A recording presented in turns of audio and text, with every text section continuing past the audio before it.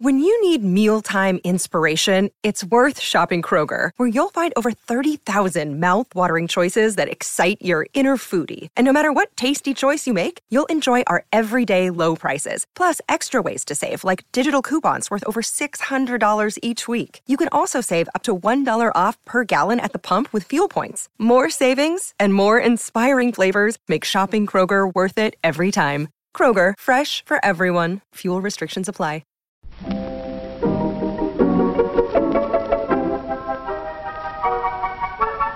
Maybe it's just that you don't know how to use social courtesy. Oh, that's old-fashioned. Watch how Lizzie Post and Dan Post-Senning act as host and hostess. They know that courtesy means showing respect, thinking of the other person, real friendliness. Hello! And welcome to Awesome Etiquette, where we explore modern etiquette through the lens of consideration, respect, and honesty. On today's show, we take your questions on not wanting to pay for a second group wedding gift, not wanting to discuss your health with a family member, giving Emily Post books as gifts, and not wanting to eat around others. For Awesome Etiquette Sustaining members, our question of the week is about keeping coffee around for your guests when you don't drink it yourself. Plus, your most excellent feedback, etiquette salute, and a postscript on dining etiquette through the years from Margaret Visser's The Rituals of Dinner. All that's coming up. Awesome Etiquette comes to you from the studios of our home offices in Vermont and is proud to be produced by the Emily Post Institute. I'm Dan Post-Senning. And I'm Lizzie Post.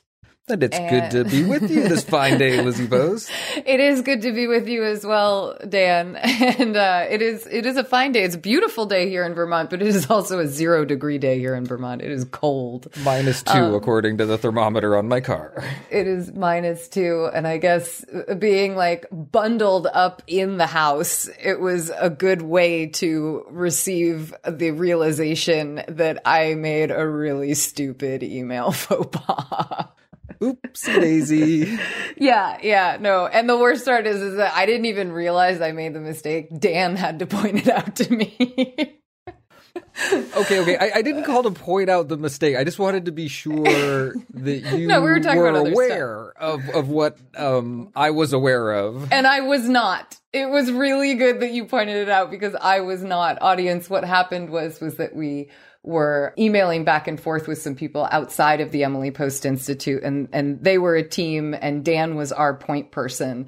So sometimes the emails that got sent would just go to Dan, and often when that happens, he forwards them to me. And when he did that on this particular occasion, I didn't notice that he had not forwarded me, but BCC'd me. And so when I hit reply, and what I actually hit was reply all. Oops, Lizzie.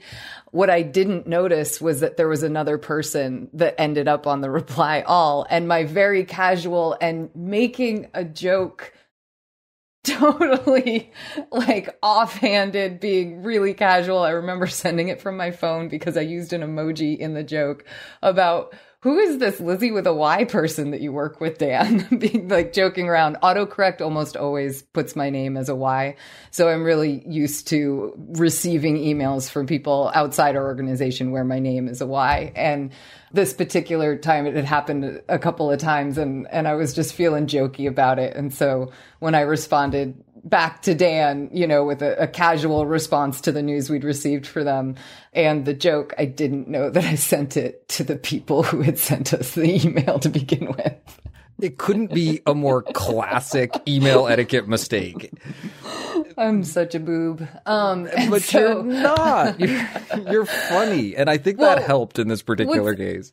Really funny is that Dan and I had like the briefest of we're on the phone talking about all kinds of stuff, and we touch base about this reply. Oh, you saw that this thing has been postponed. We were like, yeah. And like the joke about the who's Lizzie with a Y. And then it was really interesting because after that, I was working last night and I saw an email come in from this third party apologizing for having misspelled my name and with like a crying emoji after it. And I was like, wow, they must have like ESP, or maybe Dan like mentioned something to them, or maybe he just realized it on his own, like when he saw something, I don't know. And that's not at all what happened, because I was sitting there not realizing my response had gone to him as well, pointing out the joke about my name. Oh, Dan, so oblivious am I. So I wrote back to him a really nice and friendly email that was like, ha ha ha, no worries at all. Like, it happens to me all the time when I type my own name and autocorrect. Like, we're so thrilled at the prospect of working with you in the future. Like, let us know if we could be of any help. I echo all my cousin's sentiments. Just not realizing at all that there was this middle email that this guy had seen. Oh, it's such egg on face, Dan.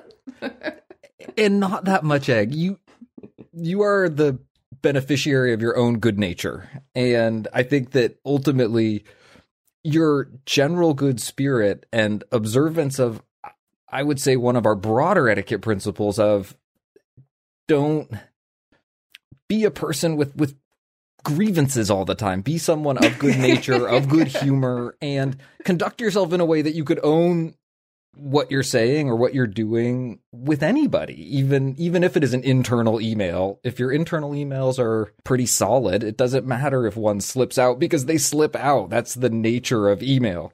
Are you saying that my use of the laughing, crying emoji, like the laughing emoji that's laughing so hard it's crying and rolling on its side, was enough to warrant I was really joking and like just teasing, and like I didn't mean to send this guy this email? Well, so there's another. And you're saying it like that's the good nature that's worked for me? Because I don't think my oblivious nature has worked for me on this one. Yes, I think you're interpreting what I'm saying the way I intend. And the crying emoji brings up, the laughing crying emoji brings up another classic email etiquette question, which is the use of emojis in emails appropriate? And in this case, it saved me. And the official answer is generally you want to avoid it, particularly fresh emails, new emails. If you're getting to know someone, they can be interpreted differently. So you want to be really clear with your communication. But there's this growing body of research and awareness and people who are familiar with emojis as a deep part of their communication, that they can really add emotional content also. So if you've got an established relationship, if you know someone, if you are two cousins that work together every day and have for decades, those emojis actually say a lot and communicate a lot. And I do think that it helped bring your good humor and that emotional content to what could have otherwise sounded maybe a little snippier. And oh, totally. I mean, it would have sounded so bad without that emoji.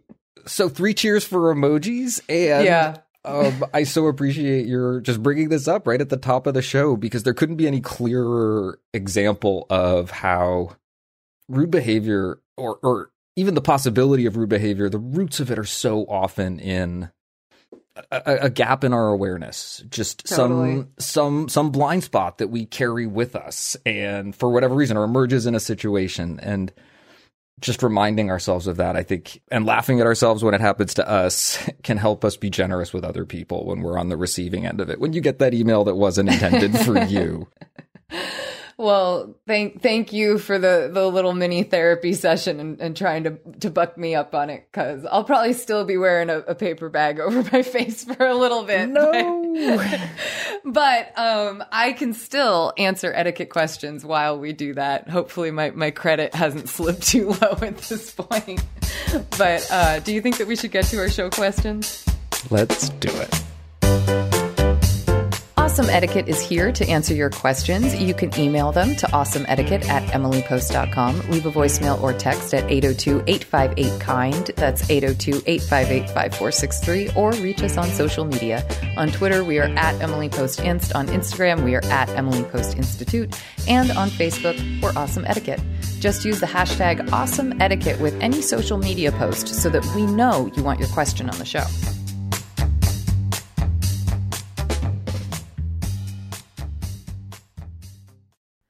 Awesome Etiquette gets support from Storyworth. There are some stories about your mom's life that you truly never get tired of hearing. From hilarious to heartfelt, tear-jerking to plot-twisting, Mom's retelling of the events always brings a bit of joy. Just in time for Mother's Day, We here at Awesome Etiquette found the perfect gift that can capture all of your mom's stories for your family forever. It's called Storyworth. Storyworth helps you preserve precious memories and stories from your mom or a mother figure in your life for years to come. Here's how it works. Each week, Storyworth emails your loved one a thought-provoking question that you get to help pick. What was your first job? Who was your first crush? Storyworth makes the writing process a breeze. All your loved one needs to do is to respond to the email prompt with a story. Long or short, it doesn't matter. I did this with my mom and it was really, really rewarding. You'll be emailed a copy of your loved one's responses as they're submitted over the course of the year. You'll get to enjoy their retelling of the stories. Some you probably already know, or maybe the ones that you're surprised by you haven't heard before.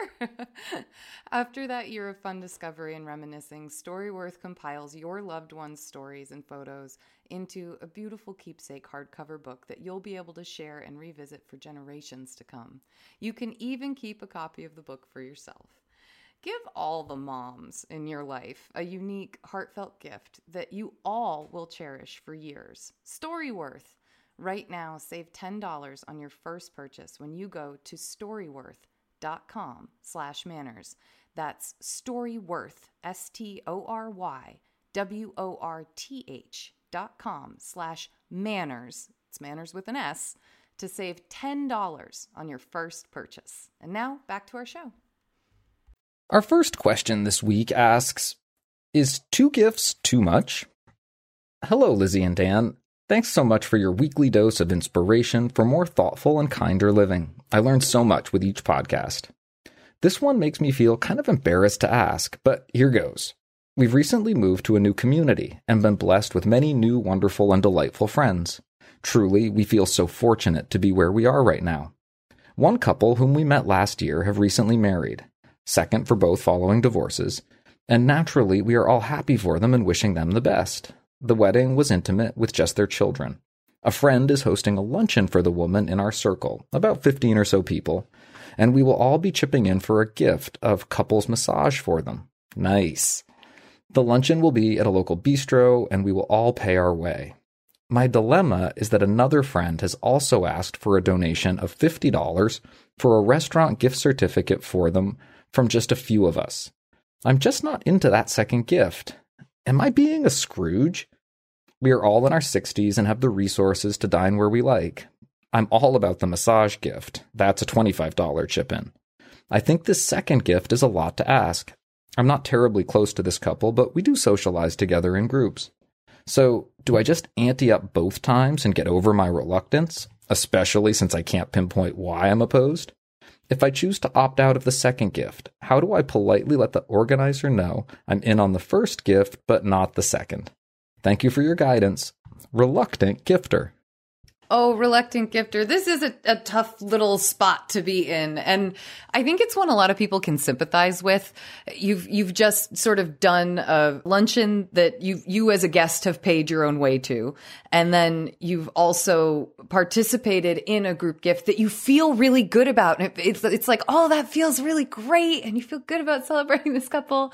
And then someone turns around a smaller group of people. And I think from the sound of it, and pardon me if I'm wrong, but I think from the sound of it, this is a group that was also in the luncheon, not a separate like friend group or something, it seems like, is ponying up and speaking up and saying, let's also do this. For me, I don't want to say I question that because I feel like questioning the spirit of the generosity is not a very polite thing to do. But at the same time, this other group is branching off to do something more that has an even more expensive buy-in. And I could see how that just feels odd, or like it might offset dynamics. Like, why not ask if everyone wants to participate in a restaurant gift certificate as well from this group that's all already doing a gift together? I don't know, Dan, am I being silly about assuming there's a little bit of awkwardness in that, or like a little bit of like that feeling that we often try to discourage when it comes to office gift giving, of a couple of people doing more or a couple of people doing something special rather than a whole team? This is social, though. I hear what you're looking at and saying to yourself, what's the purpose? What's the intent of that second gift? And I think it can be helpful to ask that question, and as far as it might draw you in, if you started to find an intent that you really got behind. Maybe this person knows them particularly well, loves this restaurant, or knows they love this restaurant, you and can see that it makes imagines sense. all of you like going together. Or there's a particular, but if that's not drawing you in, like you, I'm saying to myself, I'm not going to call the motive suspect, but if I don't feel in alignment with them, I'm not going to feel bad about saying no. I feel really good about this other gift that we did, and thank you for offering to include me. Thank you for giving me a chance to be included in that one, but I'm going to opt out of the group gift that's the restaurant, or that's the restaurant gift certificate. I like your sample script right there. In our notes, we made sure to start with that thanks for thinking of me, thank you for including me, and then move into your decline and making sure that you just recognize that someone, whether from their perspective or yours or both or not, is trying to include you in an act of generosity, an act of kindness. That's a nice thing to at least say thank you for, and thank you for thinking of me for, even if you don't think that gift is necessary or it's something that you want to participate in. So I liked hearing it in your sample script. Well, I learned from the master. The thought that I had about where this might have come from that might help is I was imagining someone who's saying, boy, I know what this person loves is such and such a restaurant. It's their absolute favorite. And in order to dine there, you need to get to this number really for a gift certificate to that restaurant to be useful for someone. So maybe the thing that's motivating this person to ask is to try to make it a more affordable gift for anybody that would want to be participating in that or would want to get on board with that second gift. And in some ways, because it's a mathematics question, it's easier for me then to pull the motives out of it and to just say, no, in this case, the math doesn't quite work on my end of things. So I appreciate the offer. Thanks so much. And best of luck putting that together. It sounds like a really nice thought or something like that. Dan, that idea is actually making me lean into the other suggestion that Reluctant Gifter placed in their question, which was, do I just go for it and participate in both these things and not worry about it because A, I can afford it, and B, these are nice people, even if I'm not the closest to them. Like, just play along, go for it, don't worry about it. And if you wanted to lean into that, what you actually just said gave me a lot of motivation to be like, why not participate? Maybe it will bring down the costs for everyone else, or could allow this couple to dine at a place that they really couldn't dine at otherwise. And that doesn't have to be the only reason, but I think there are ways to look at it that when you're not questioning it or running it through that filter of, oh goodness, I already did something for them, then you could lean in and be like, okay, I could be convinced to do a little bit more. But certainly not something you have to do if it still doesn't feel right. I think that's one of the other points that we make about gifting is that a gift really should feel right to you. And so if nothing, when you think about the situation, gets you to that place of, yeah, you know what, why not just participate? This is a lovely thing to do. Then honor those feelings and make the decline and thank them for offering to include you. Reluctant Gifter, thank you so much for the question. We hope that our advice helps, that you continue to enjoy your new neighborhood, and that you don't feel bad about declining to participate in something like this, as there is no etiquette that says you have to. That's certainly more fun than disputing over it, isn't it? We call this way of settling a dispute a compromise. That's when neither has his own way entirely.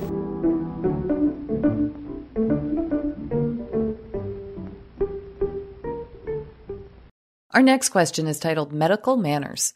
Hello, Lizzie and Dan. I'm a longtime listener, and I think you may have addressed a question similar to this in the past, but I could use a refresher if possible. I have an in-law who asks health-related questions about my family that I'd prefer not to answer. I know these questions must be coming from a place of love and genuine interest, but I'm more private and don't care to share these details. Sometimes I feel this person is fishing to discuss an ailment or problem to maybe use it as a way to build a connection? ? And I just want to focus on positives, not dwell on talking about ailments and problems. Is there a good way to politely end these conversations? Do you have any sample scripts? Smiley face. Thank you, Anonymous. Anonymous, thank you for the question. And we do talk about versions of this question on the podcast periodically because they're so important and they are related to some fundamental etiquette questions, both about our privacy and how we maintain boundaries around privacy in our lives, both publicly and within our personal or social lives. And then there are also some, I think, really good small ball etiquette questions about managing conversations and potentially personal or controversial conversation topics and how you approach those with people. I want to put some etiquette foundation under the house that this answer could be. And I want to start off by saying this is absolutely a decision that's up to you to make. You get to decide how much personal information you want to share, particularly about health and health issues within your immediate family, where oftentimes those lines around privacy are so open. And within households, people oftentimes know so much about each other. Taking a lot of care with health information about family members and immediate family members, as well as yourself, is a really wise thing to do. And from an etiquette perspective, whether you're making decisions to share that information or keep it private, thinking about how you do it and handling that with some intentionality is the first step towards doing it in a way that makes everyone feel comfortable, both you and the people that you're communicating with, in this case, your in-laws. And I think one of the first easiest things you can do when you've got a situation like this where you know the particulars, you know the orientation that you want to share, which is that you prefer to be more private about these things. I think you want to be really comfortable putting that out there right off the bat, that it's perfectly okay to say something like, oh, I really don't like to discuss the details of that situation or that particular health condition or however it is that's brought up. It's okay to just decline to go into it and to decline to have that conversation. And you're not required to give any explanation or reason for it because it is a health related issue. It's a reasonable expectation that other people will respect your privacy. I feel like, Dan, even when people haven't heard our particular structure of the tiers of conversation that places medical and family things way up in that third tier of pretty private, that even if you haven't heard of that before, you've likely heard of the idea that conversations about someone's personal medical history and their personal health aren't general topics of conversation. There's an awareness typically of the idea that these are delicate conversations. Even if this person, because their family, I think it was mentioned they were a cousin, thinks they're within that inner family circle. And so they get to ask, which does make it a little bit different. But there is a general awareness of medical stuff being something that someone might tell you, hey, I don't want to talk about that. And so I feel like giving the encouragement to say that is really easy because it's not such a generic topic for us, such a low hanging fruit topic for us. There's a second part of this question that I find really interesting. And I find it so interesting because I love the attitude where there's a recognition that this person might be really genuine in their interest in building connection or rapport around talking about these things. And I like the spirit of seeing that good intention there, but also having the critical eye of knowing yourself well enough and knowing how relationships function well enough that there are other things you'd rather build that connection around. There's other ways you want to grow this relationship besides talking about things that are difficult or hard or just are private in your mind. And it's a trap that so many people fall into. It happens so often. And I really like the idea of investing in the relationship and talking to this person about your desire to do that. And I don't even think it needs to be set up as a counter to this other thing. But talking to someone about how you really like to keep your conversations positive, that you like to approach things with a positive outlook. And that might be enough to start to guide it in that direction. Even just changing the subject to asking them about things about their life and really choosing to be invested in the conversation and the listening can be a way to show someone that you are really invested in building this relationship And in fact, you're invested in hearing about them and their life and what they're interested in and what they want to do. And that would be of great interest to you. Dan, it reminds me of how Emily describes conversations like going fishing, and that you kind of like toss some lines out there, and sometimes, you know, the bait gets taken and sometimes it doesn't. And that's the indication of how to pull back or go forward into something. And by consistently driving the conversation towards the topics you're more interested in building a relationship with this person around, can be one of those ways to redirect without having to directly correct or call out what you don't want to talk about. I like the direct approach sometimes, but if you were worried that the direct approach might scare someone off of you, or if they might not react to it well, you could kind of take that fishing approach and that more like slight redirection every time they ask about family. Oh, I don't have a good answer for that, but I'd love to talk to you about this. You know, those redirection tactics that we've talked about before. Lizzie, I can't leave this question without bringing up the other thought that occurred to me when I read it, which comes from a personal place. And I'll share just a little bit of what walks up to the line of health information about my own family. And that's that my parents have reached that age where they are fully enjoying their retirement and are socializing more than I've ever seen them socialize before, with circles of people that aren't connected immediately to my brother and myself. And I know that they have agreements with certain people that they hang out with, and not agreements, but they've reached an accord that they're not going to talk about their minor health issues with each other all the time. That there is a real temptation at their stage in life where that's a big focus for them and the peer group that they socialize with. And there's so much good information that gets exchanged. They learn so much from each other and from their friends who are all going through very similar things, or oftentimes are looking for support, looking for help, looking for information, that conversation can very naturally grow and grow and grow and become the bulk of what people are talking about. And they want to keep the ability to have those conversations, but they also have been really explicit that they don't want that to be the only thing that they socialize and talk about. And there is, I think, a way to maybe acknowledge that also with really good humor and good spirit. And it might or might not work for Anonymous's particular situation, but it was one of the first thoughts that popped up in my mind, which is that I've got this very immediate example where I've heard recently about people doing this intentionally as a way to keep relationships operating in ways that they feel really good about, and leave room for the good stuff as well as support and helping each other with things that are oftentimes harder. I love it. I love it. That's a great example, Dan. Anonymous, a quick apology to you. I mentioned, I think, that it was your cousin and it was actually your in-law. And I would like to say that I really hope that our answer helps you navigate this relationship with your in-law well. How do you go about being thoughtful? What do you do? Every time I try, I only make things worse. Is there some particular method of being thoughtful that works every time?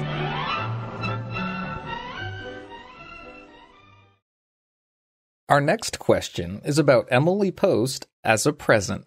Hi, Lizzie and Daniel. First, I must applaud your podcast, the book, and all versions of content produced by the Emily Post Institute. Well done. I admire the work and follow your podcast regularly. I also own the book and am looking forward to the new edition. My etiquette question is actually about the gift of the book itself. I have stepchildren who are young adults, moving on from the college experience and moving toward law school and life's other endeavors. I have to say that I feel they could use some exposure to this content in both the book and the podcast. How does one in my role as a step-parent suggest they listen or gift them the new edition of the book? I would love to be coached on the etiquette of introducing Emily Post Institute and all its resources to those aspiring young folks. Lisa Ann Santon. Lisa Ann, thank you so much for your question. I love this question. We joke all the time that our books make the best gifts, but that also comes from hearing from people that they've appreciated it, or that it was something that they were gifted when they were 16 or 18 or at a particular graduation or maybe an engagement or something like that. Maybe as a housewarming gift. So it comes from a place of reality, this joke, a place of truth, this joke. But I really do think that these gifts, you don't have to worry about it looking like you're telling someone you've got bad manners. And one of the ways to do that is to present the book with a sort of like, they're young adults. So as you make it on your own or as you're coming into your own, I found this kind of information really helpful and still find it helpful. So I'm hoping it'll be a good resource for you rather than you need to do what's in here and figure this like life thing out. Like, you know, like two very different attitudes. But oftentimes I find that when this book is given with the spirit of, it's been such a help for me, I hope that it could be a good resource for you, that people really appreciate it. They find it interesting. It sits on the coffee table for a bit maybe, and then, you know, someone goes through a couple pages and it leads them to then another couple pages, or they go to a brunch and they go look something up afterwards. And, you know, it's just things like that happen with it. And so I do think it is a good and giftable book. And then Dan, I've got some ideas about how to get them listening to the podcast, but I'm curious, what are your thoughts on the gifting of the book? Okay, let's talk book first. And yeah. I think you're absolutely spot on. It doesn't necessarily need to be given as a corrective measure or a scold.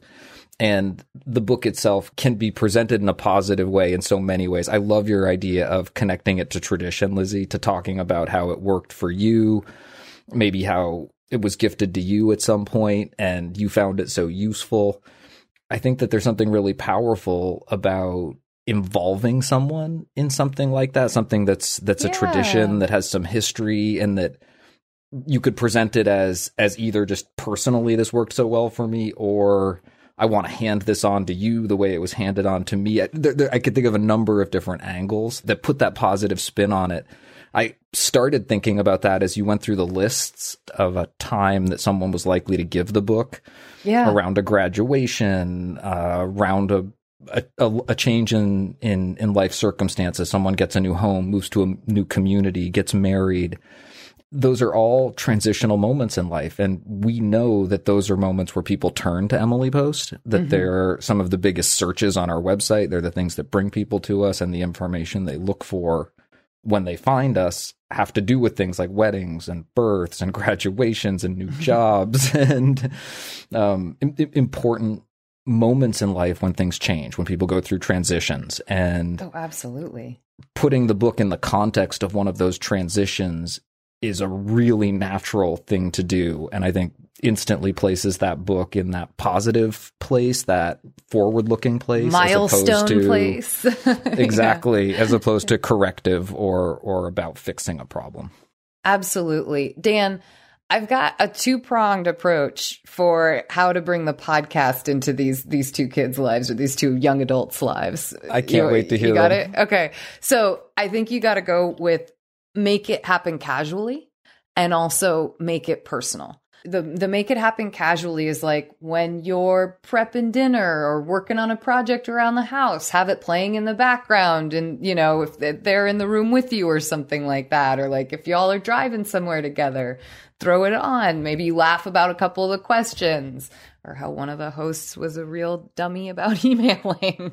Like, you know, you can try to sort of quietly infiltrate it into their lives that way. And then I think the more personal version is that when you hear a question on the show that might pertain to them or something they're interested in or going through, send them a link to the show with a timestamp of when to cue in. So you're not saying, you should really listen to this. I think you'd love it. The hosts are great. You know, like rather than talking up the show, make it really personal to them. Like, oh my gosh, I heard this and thought of you. Listen at, 3 minutes and 25 seconds. That's probably the middle of the intro, but still, I think that that's one way to hook somebody when they're not just automatically looking for new podcasts, or that they enjoy Q&A behavior shows, things like that. I love the idea of sending it timestamped, and I know, and a little beyond my technical capability, I know I've achieved it a couple times because sometimes you'll even be prompted to. Oh, I just mean sending the actual timestamp. I didn't know there was a feature where you could make it pick up exactly where you want it to. You can. And I'm trying to remember whether I've done it with podcasts or YouTube videos or what, but there's definitely a way to send the link so that it starts at a certain point. Our magical world. It really is. It's incredible. I had one more potential add to the list. It would be a very personal way to share the show with someone. Okay. Send a salute. Give someone a salute. And if you do it, absolutely share the show with them. And if you can figure out how to timestamp it to the end, that's great. But I think that's a really powerful way to engage someone. And who knows whether it'll earn a new listener to the show, but I guarantee it will make them feel really good. Lisa Ann, thank you so much for sending in this question. We hope that you and your family enjoy a lot of Emily Post etiquette in the future. There's a lot to think and talk about on the subject of manners, and many good reasons to ask, are manners important?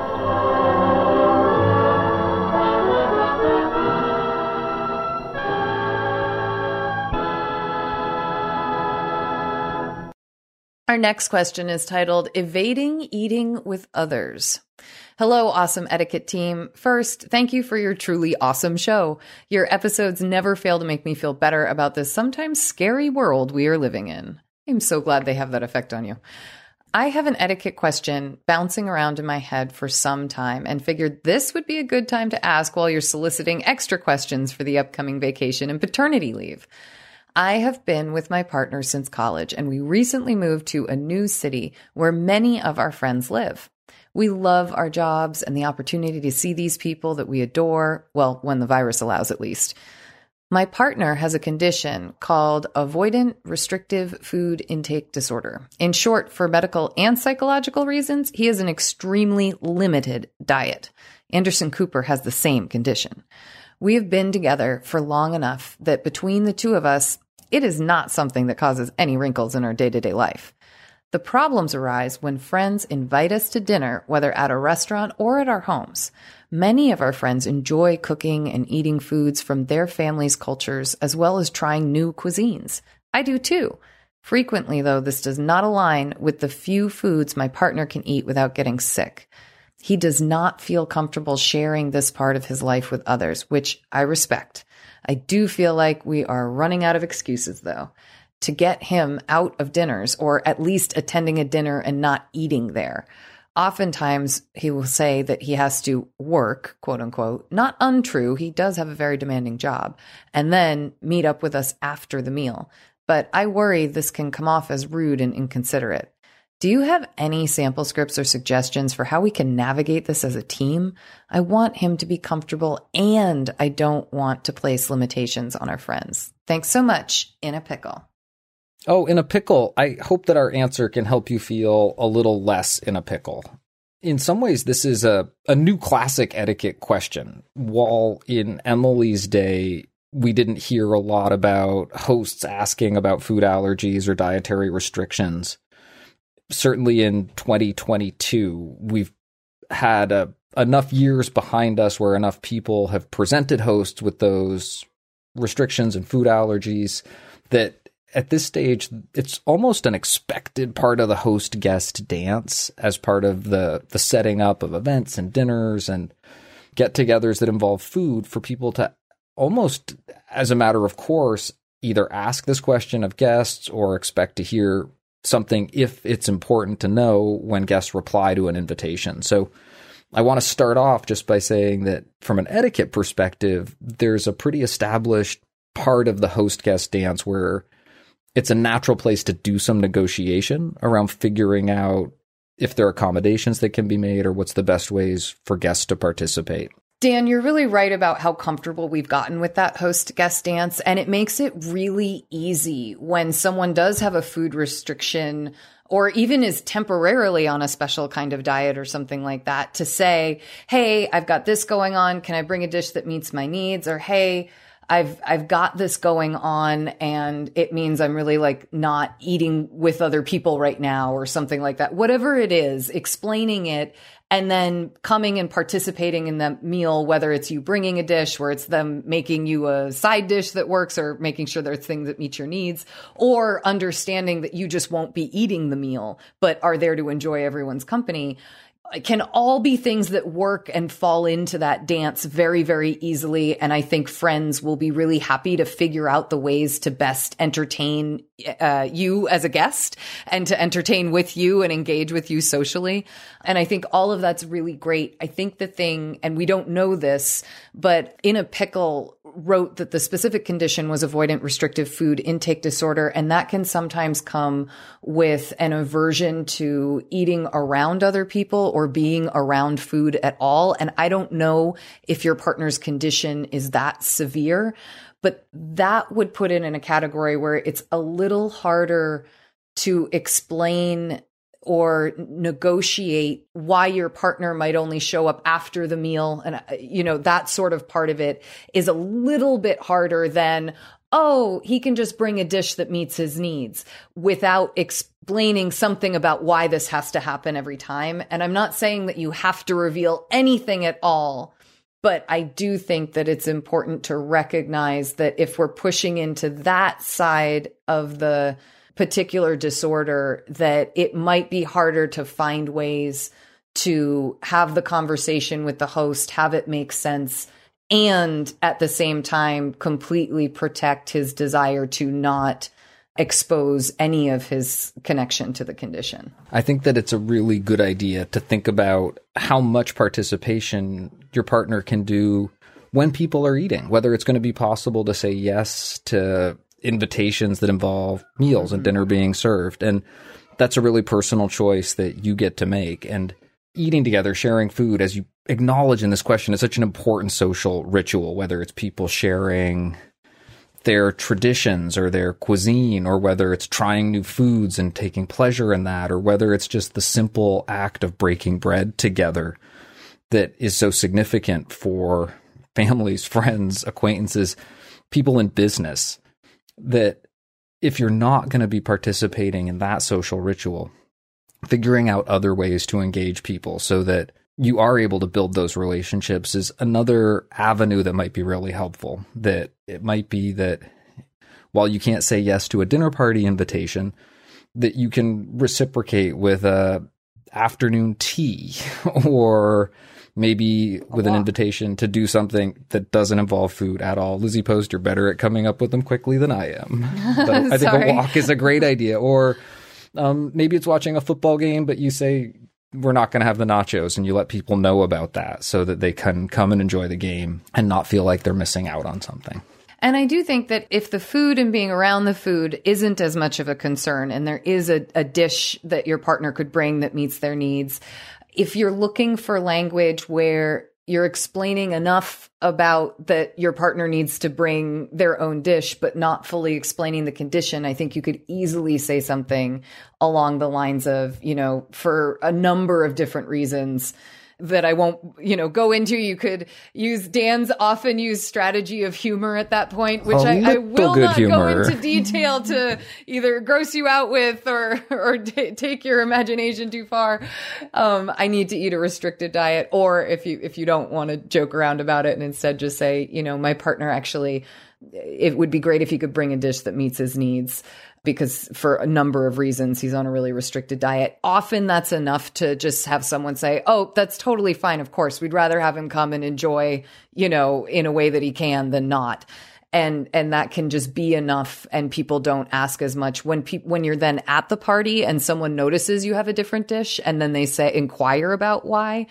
That's when I think you can employ some of Dan's good sample scripts with the humor. Dan, what was the one that you had said on a similar question earlier? It was, oh boy, I can't. But right now, what's jumping to mind is, please pardon my squeamish nature or my squeamish discomfort. I don't like to go into the details, but trust me, it's really better if I bring my own meal or something like that, where you put it right on yourself. Just excuse me not wanting to get into all of the details of this, but just trust me or roll with my comfort level talking about it, please, and allow me to help you so we can all get together. And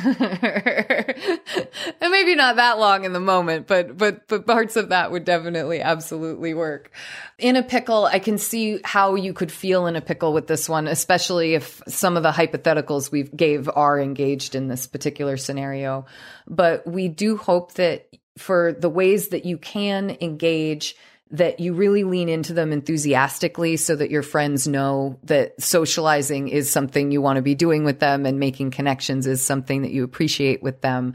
And that should help you smooth over anything that you're not willing to share at this point in time. In a pickle, I really love pickles, but I hope that this answer helps get you out of this pickle.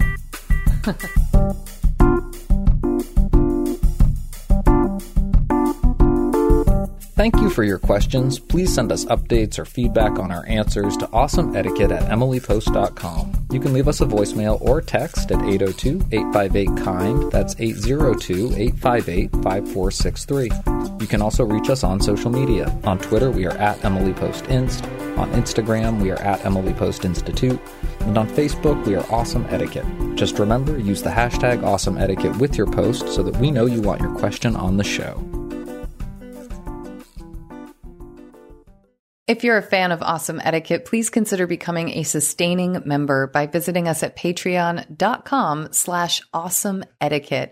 There you'll get an ads-free version of the show and access to bonus questions and content. Plus, you'll feel great knowing that you help keep Awesome Etiquette on the air.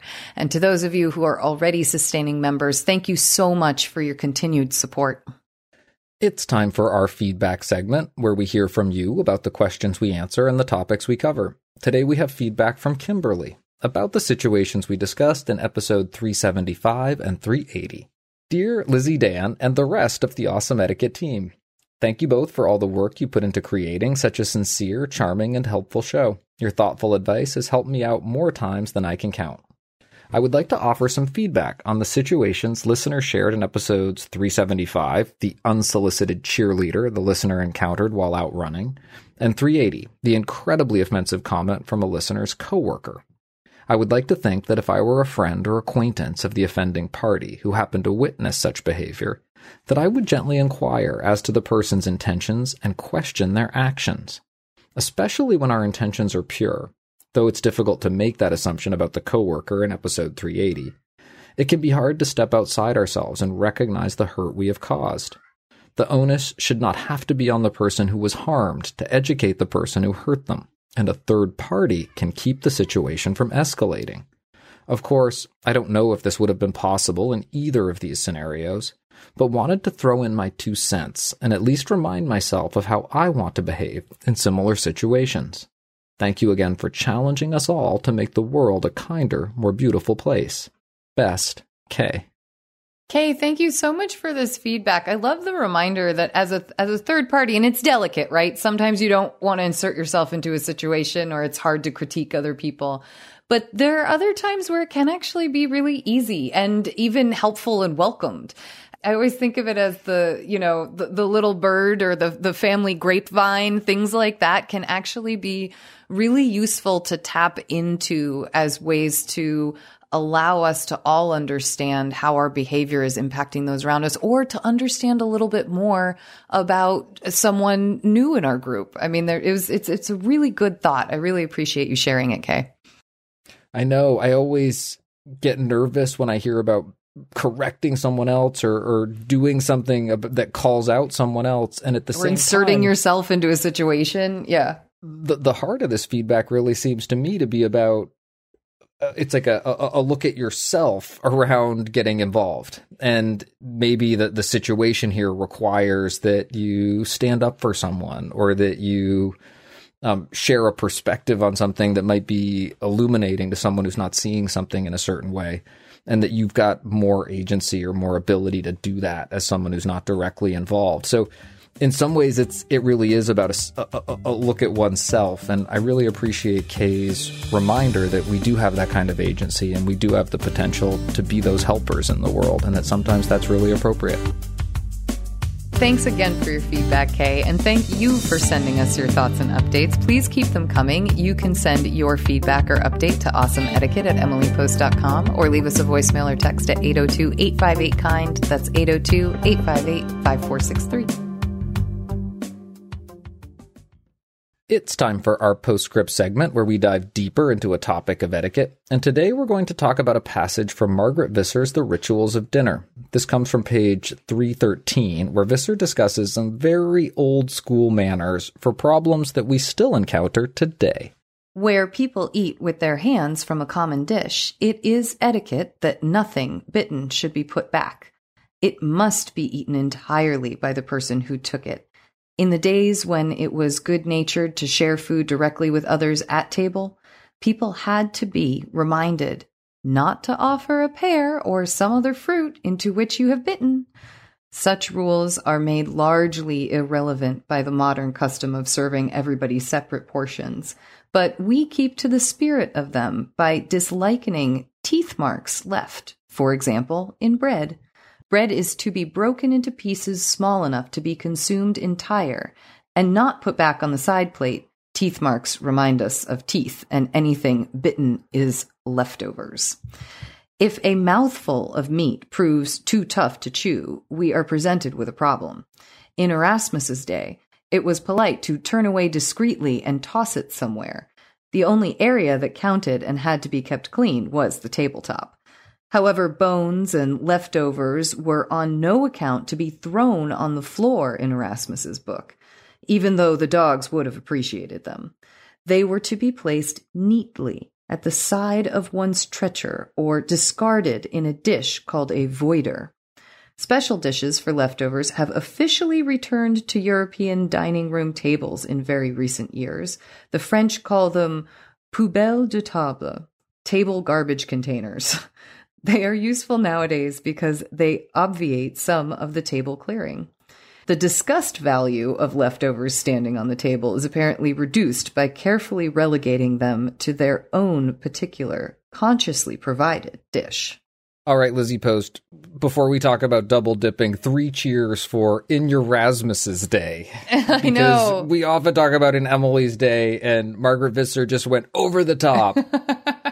Well, it was so awesome to hear. I stumbled upon this little section. It was kind of funny. But I loved, as I read along, so many things that felt so incredibly familiar to the etiquette that you and I have been writing about, and especially what we've just put into the 20th edition. And then you're right, this drop of and way deep in history, back in Erasmus's day, he's writing about this. And I was like, oh my goodness.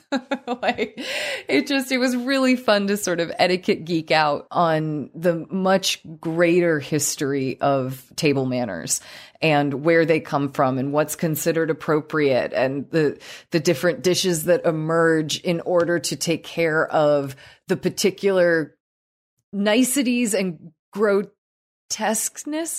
of the day. You know what I mean? And like what's considered good and bad. Like it's okay to just take that hunk of gristle and toss it behind you, but do not put it on the table, you know? It makes sense to me in a certain context. Also, my little ears perked up when Margaret Visser started talking about the return of the discard bowl to the table. And I know it's one of your personal favorites, or definitely something that you like to remind people, encourage people to include, because it makes eating certain foods so much easier. Oh, Dan, you tease me. I am remembering that moment of editing during our last editing session where I think you had to read the dining etiquette chapter twice, and therefore you were like, we talk about this discard bowl for fish and shellfish, so we talk about it everywhere. We gotta cut this. We cross-reference it. Got it. And in actuality, there weren't that many references of it, but I remember going back through the chapter and counting them in order to either justify keeping or find a way to get rid of them. It's officially an Emily Post Institute inside joke now. But it's true. I like hearing about the history of them going in and out of fashion, you know, whether those bones are pushed to the side of your plate or whether they actually have their very own container. Same with shells and shellfish, things like that. But it's fun to dip back in and hear how in other eras we interpreted the idea of grossness and how etiquette is often the solution to dealing with that at the table. Well, consider me a convert. I'm in favor of the discard bowl. Nice. Well, thanks for letting me explore this little section of Visser with you all. Like everyone else, she thinks that her etiquette is perhaps not perfect, but good enough so that there are no glaring errors. She is proud of her table arrangement and thinks she deserves a word of congratulation. We like to end our show on a high note, so we turn to you to hear about the good etiquette you're seeing and experiencing out in the world, and that can come in so many forms, and today we have an etiquette salute from Beth. Greetings, Lizzie and Dan. Life at my home became unexpectedly complicated over the weekend when we did a home COVID test on my 4-year-old and found he was positive about 2 hours before our makeup family Christmas celebration with my husband's family. Since yesterday, we've split the house in half between my husband with son on one side and me with our 16-month-old baby on the other, attempting to isolate to keep baby healthy. Well, last night also brought the first big snow this season, almost 2 feet. Ooh. Not unheard of for Northeast Ohio, but definitely a lot. While the baby was napping this afternoon, I went out to start shoveling the driveway. Our neighbor was doing the same across the street with his snowblower, and when he finished with his driveway, came over and did the rest of ours. When thanked, he said the previous owner of our house had done the same for him. Aww. So my etiquette salute goes out to Steve in Willoughby, Ohio, for a kind and neighborly gesture that made a really rough week a little better. Cheers, Beth. I'm going to read the P.S. P.S. Dan, as a parent who is very much in the baby stage of life, I was so excited to hear about your upcoming new edition, sending best wishes to Pooja for a smooth delivery and wishing you a wonderful paternity leave with your family. It is so sweet. Oh, Beth, thank you so much. And having gone through various different stages of like half quarantining homes and knowing yes. people who've gone through exactly what you're going through right now, my heart goes out, and I just so appreciate your good spirit and you're finding the goodness in it. And I'm going to add a salute to your salute. I love that your neighbor helped you out, and I love that the person who owned yes. your house before you started it all in motion and was also a really good neighbor. And I just know that that's going to continue to be passed down, and I'm sure the neighborhood is really grateful to have you there as well. Beth, thank you so much for your salute. And thank you for listening. Thank you to everyone who sent us something and to everyone who supports us on Patreon. Please connect with us and share this show with friends, family, and coworkers, however you like to share podcasts. You can send us questions, feedback, and your salutes by email to awesomeetiquette@emilypost.com. By phone, you can leave us a message or text at 802-858-KIND. That's 802-858-5463. On Twitter, we are at EmilyPostInst. On Instagram, we are at Emily Post Institute. And on Facebook, we're Awesome Etiquette and the Emily Post Institute. Please consider becoming a sustaining member. You can find out more about this by visiting patreon.com/awesomeetiquette. You can also subscribe to the ads version of our show on Spotify or your favorite podcast app. And please consider leaving us a review. It helps our show ranking, which helps more people find Awesome Etiquette. Our show is edited by Chris Albertine and assistant produced by Bridget Dowd. Thanks, Chris and Bridget. Chris and Bridget.